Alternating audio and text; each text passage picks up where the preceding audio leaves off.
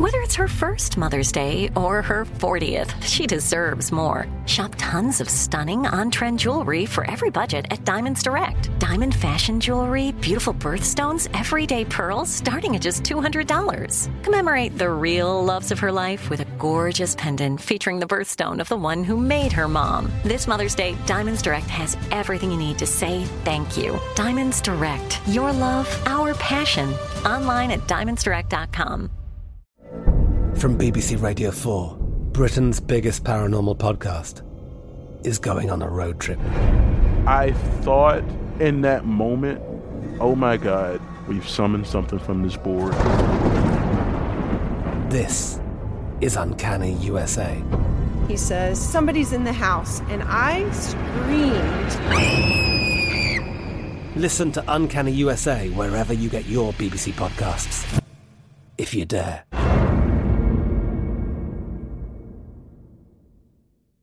It's Wednesday, June 8th. I'm Oscar Ramirez in Los Angeles, and this is The Daily Dive. A recent trial for a cancer drug yielded some amazing results for those that participated. Complete remission for every patient. It was a very small trial with only 18 patients with rectal cancer, so caution is encouraged as much work needs to be done to replicate these results. But there has been no other study in which a treatment completely removed cancer from every patient. Gina Kolata, medical reporter at the New York Times, joins us for what we know about this latest study.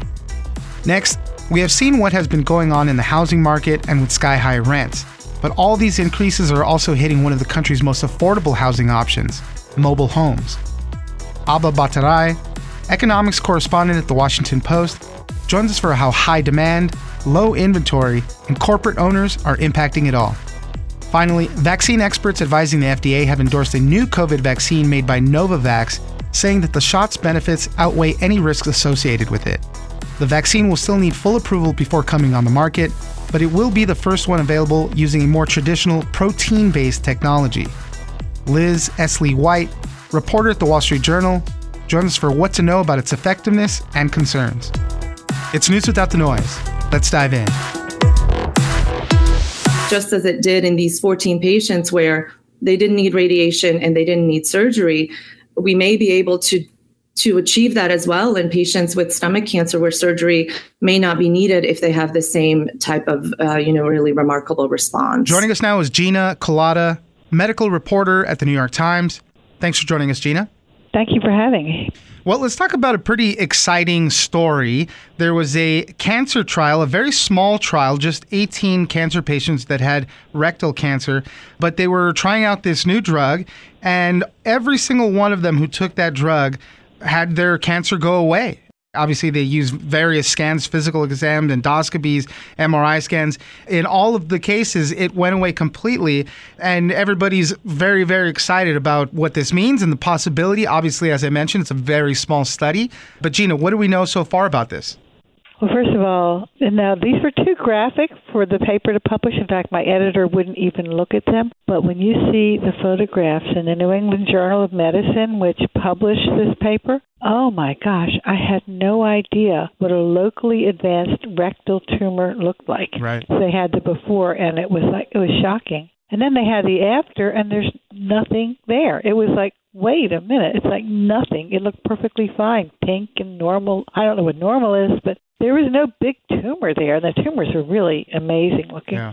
So what was really kind of incredible about this whole thing was what people told me is they could not think of another time when a cancer treatment was totally successful in every successive patient. Now, it's only 18, but what I kept hearing is with cancer, things are sort of never black and white, never all or none. They're gray. Like some people do okay and some do great, some don't respond at all.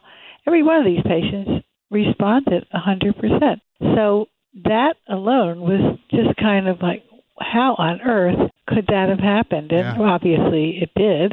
So what does it mean? Well, they have to replicate it. They have to do more patients in that cancer center, Memorial Sloan Kettering, and they have to do more patients in other cancer centers to make sure it would work, and also community hospitals, because a lot of people don't go to major centers. But, the New England Journal doesn't normally publish and make a big deal about, I had an editorial with it too, make a big deal about 18 patients, but they did. And the other interesting thing was it was even hard to do this study because the normal treatment is chemotherapy, radiation, and life-altering surgery. They cut out so much you end up with a colostomy bag for the rest of your life. And these patients managed to avoid it all. But the surgery that you use for locally and radiation and chemotherapy for locally advanced rectal cancer is curative. So when the researchers went to various companies that have drugs like the one that was used, there are a bunch of Me Too drugs, and they said, we want to do this study, would you sponsor it? They all said no, because they thought, do we want to give patients our drug and have them get worse and not be able to be cured? No. Yeah. So they found a small company called Tesaro that agreed to do it, and then they were acquired by GlaxoSmithKline to continue with the study. But it was kind of, it took a lot of courage for the researchers and the patients to go ahead with that. Definitely. I mean, on the patient side, right, you mentioned all the grueling treatments they would have to go through, chemotherapy, radiation. Yeah. And for this study, you'd have to catch them early enough where they hadn't gone through that process yet. That's right. And as you That's mentioned, right. Some of that stuff is curative. So you got to give it that chance. You got to try it out. And so they had to get them, as you mentioned, with locally advanced rectal cancer. That means it hadn't advanced to other organs just yet. Right. So that was the important part of it. And again, some of the costs for these things are very high. I think the way they did this was they were given the medication every 3 weeks for 6 months. $11,000 per doses. But how does the drug itself work? Like, what does it do to the cancer cells that allows it to go away so quickly? These are cancer cells that have a lot of mutations on them. And this is a drug, then cancer cells usually sort of, they have like a shield practically on, they just repel the immune system. And these drugs are called checkpoint inhibitors. I think they call it like a checkpoint, stopping the immune system from seeing and attacking a cancer. And if you give somebody a checkpoint inhibitor, it sort of peels away that shield, and the immune system can get at the cancer. And the advantage is if there's lots of different mutations, there's lots of ways for the white blood cells of the immune system to start attacking the cancer. So these drugs have been successful in other kinds of cancers as well. They work in some colorectal cancers. It's not clear, they never tried them like that early on, but in some people with more advanced colorectal cancers, meaning colon mainly, they would get some success. They work in some lung cancers. There's a bunch of cancers where these drugs really do seem to make a big difference for some patients. The difference, though, is that they never gave it to somebody before they'd had anything else. Right. So these researchers said, now that we've done this, maybe we should try really early with other cancers too. Maybe the immune system can't do that much once the cancer started spreading and going to other organs. Gina Kolata, medical reporter at the New York Times, thank you very much for joining us. Thank you for having me.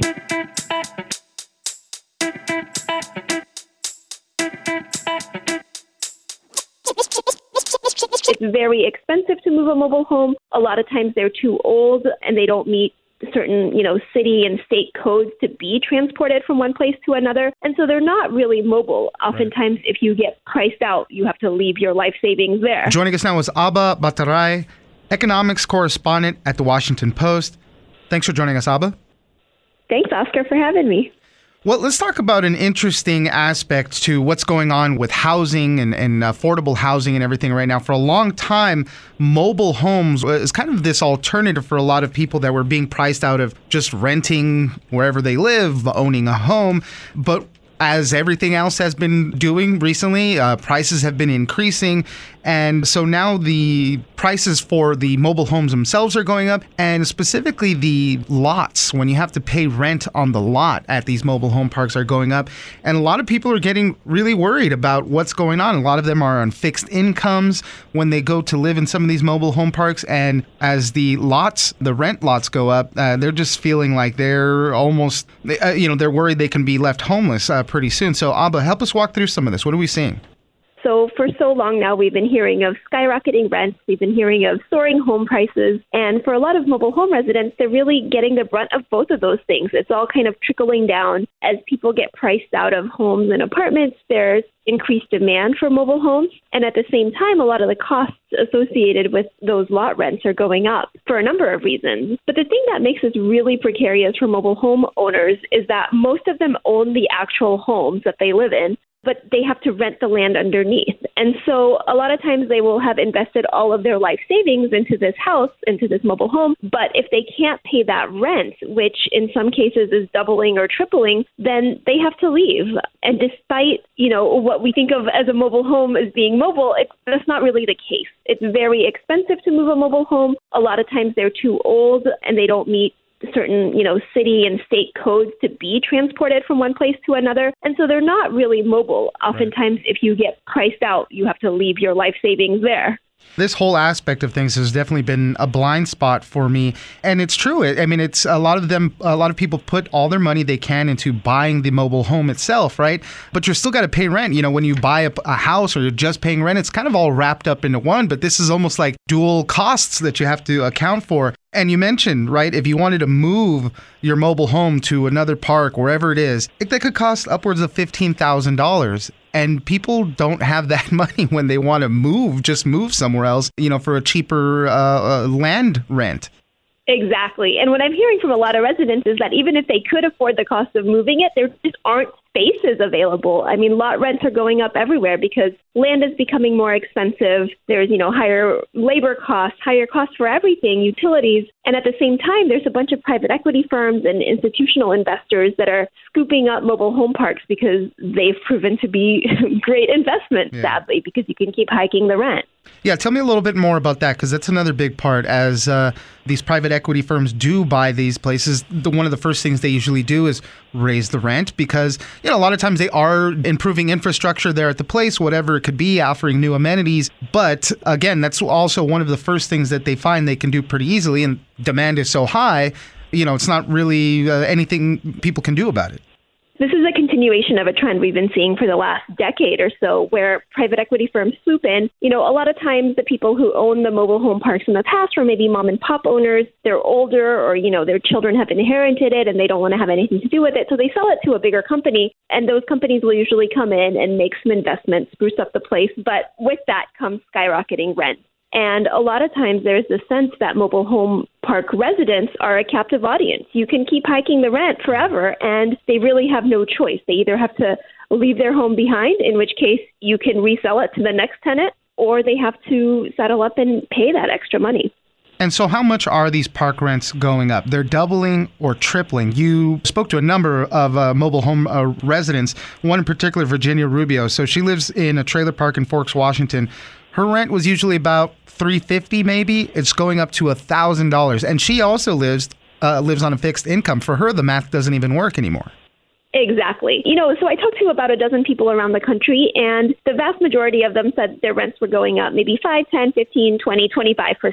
So pretty big numbers, but nothing egregious. But there were a few who said rents were doubling or tripling, which really puts them in a tough position. And what makes this particularly tricky is that there isn't a lot of data around this. You can get census data on mobile home sales, but the lot rent is really kind of spotty and it's not well tracked. So we don't have a good sense of how much people are paying and how much their rents are going up. What about on the legislative side? Are lawmakers trying to get involved, trying to help at least maybe limit how much the rents can go up? Anything like that happening? Yeah, it sort of depends. It's very patchy. It's city by city, county by county. Some places are beginning to include mobile home parks in their rent control, ordinances and things like that. Others are doing it so that residents themselves must have a say. Before a new owner comes in, they might even give the residents a first chance at buying the mobile home park if it's up for sale. So we're starting to see different types of legislation, but nobody has actually, we're not seeing sort of a consensus among cities or states yet. Like I said, it's just a really interesting side thing to all of the housing problems that we have going on. And as I mentioned, these are some of the most affordable housing options, but just that they're getting battered now too. So we'll keep an eye out, see if anything changes on this front. Abha Bhattarai, economics correspondent at the Washington Post. Thank you very much for joining us. Thanks. AI might be the most important new computer technology ever. It's storming every industry, and literally billions of dollars are being invested. So buckle up. The problem is that AI needs a lot of speed and processing power. So how do you compete without costs spiraling out of control? It's time to upgrade to the next generation of the cloud, Oracle Cloud Infrastructure, or OCI. OCI is a single platform for your infrastructure, database, application development, and AI needs. OCI has 4 to 8 times the bandwidth of other clouds, offers one consistent price instead of variable regional pricing, and of course, nobody does data better than Oracle. So now you can train your AI models at twice the speed and less than half the cost of other clouds. If you want to do more and spend less like Uber, 8x8, and Databricks Mosaic, take a free test drive of OCI at oracle.com/strategic. That's oracle.com/strategic. oracle.com/strategic. I'm Katya Adler, host of The Global Story. Over the last 25 years, I've covered conflicts in the Middle East, political and economic crises in Europe, drug cartels in Mexico. Now I'm covering the stories behind the news all over the world in conversation with those who break it. Join me Monday to Friday to find out what's happening, why, and what it all means. Follow The Global Story from the BBC wherever you listen to podcasts.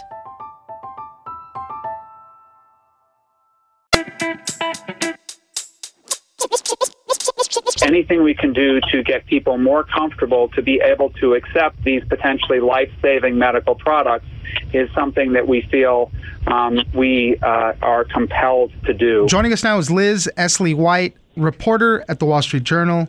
Thanks for joining us, Liz. Thanks for having me.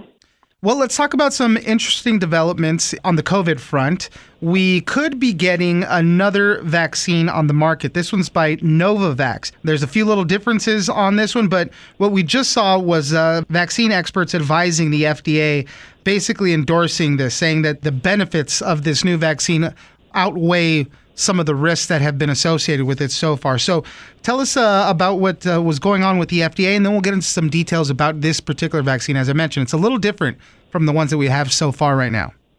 Yeah, that's right. The FDA has an outside advisory group that looks at every, big vaccine like this. And the advisors today said vote of 21-0 with one abstention that they thought the vaccine safety profile looked good, and they thought the effectiveness, the FDA review said that the vaccine was 90% effective against COVID-19. So now there will be, if the FDA itself and CDC sign off, another option on the table for people looking to get vaccinated.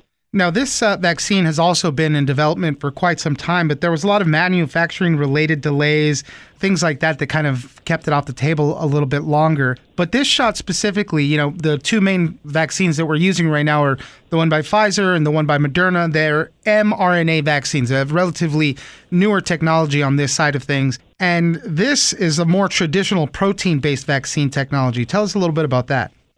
That's right. The platform that this vaccine uses is the same type that is used by the shingles vaccine or hepatitis B vaccine, and it's been around since around the 1970s. And so, there's the thought that there are some folks out there who are more hesitant to get the relatively new mRNA technology who might be, have been waiting around for Novavax to come onto the scene. It works in a different way. Basically, instead of provoking the body to make its own coronavirus spike protein version, which then stimulates the immune system, the protein-based vaccine sends a bit of its own version of a coronavirus spike protein to the body, which stimulates the immune response. Yeah, and that's the hope, right? I guess there's a lot of people that could be allergic to some of the other vaccines too, and this could be an option for them too.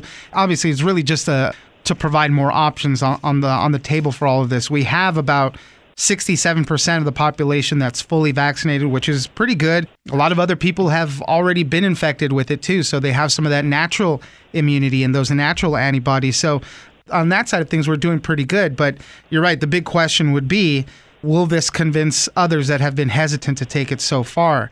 Now, there were some cases of heart inflammation, some of the things that we heard associated with other vaccines that were also mixed in with this Novavax one. So what did we hear on that front?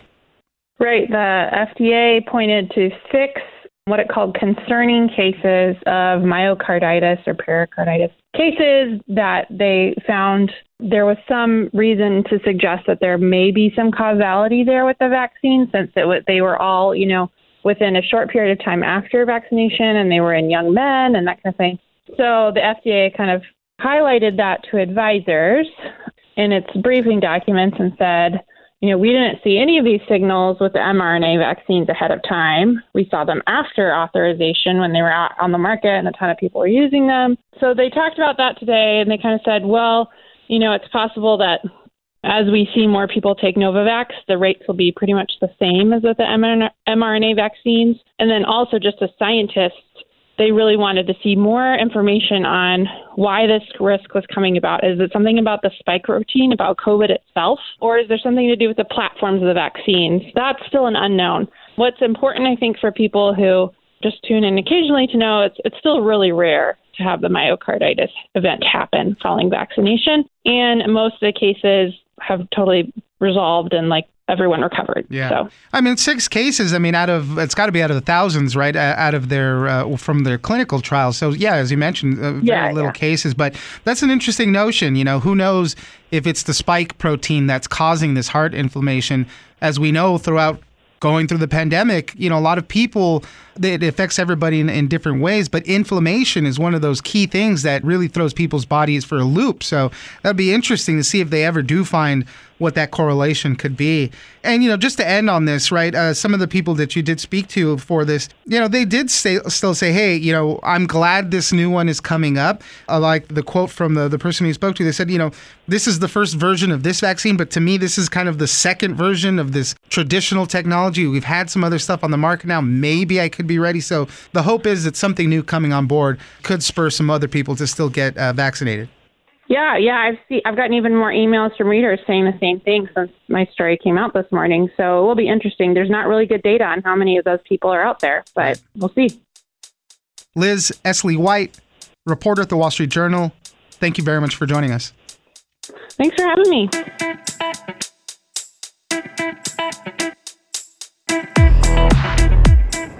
That's it for today. Join us on social media at Daily Dive Pod on both Twitter and Instagram. Leave us a comment, give us a rating, and tell us the stories that you're interested in. Follow us on iHeartRadio or subscribe wherever you get your podcast. This episode of The Daily Dive is produced by Victor Wright and engineered by Tony Sorrentino. I'm Oscar Ramirez, and this was your Daily Dive.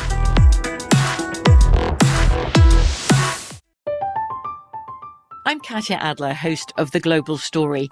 Over the last 25 years, I've covered conflicts in the Middle East, political and economic crises in Europe, drug cartels in Mexico. Now I'm covering the stories behind the news all over the world in conversation with those who break it. Join me Monday to Friday to find out what's happening, why, and what it all means. Follow The Global Story from the BBC wherever you listen to podcasts.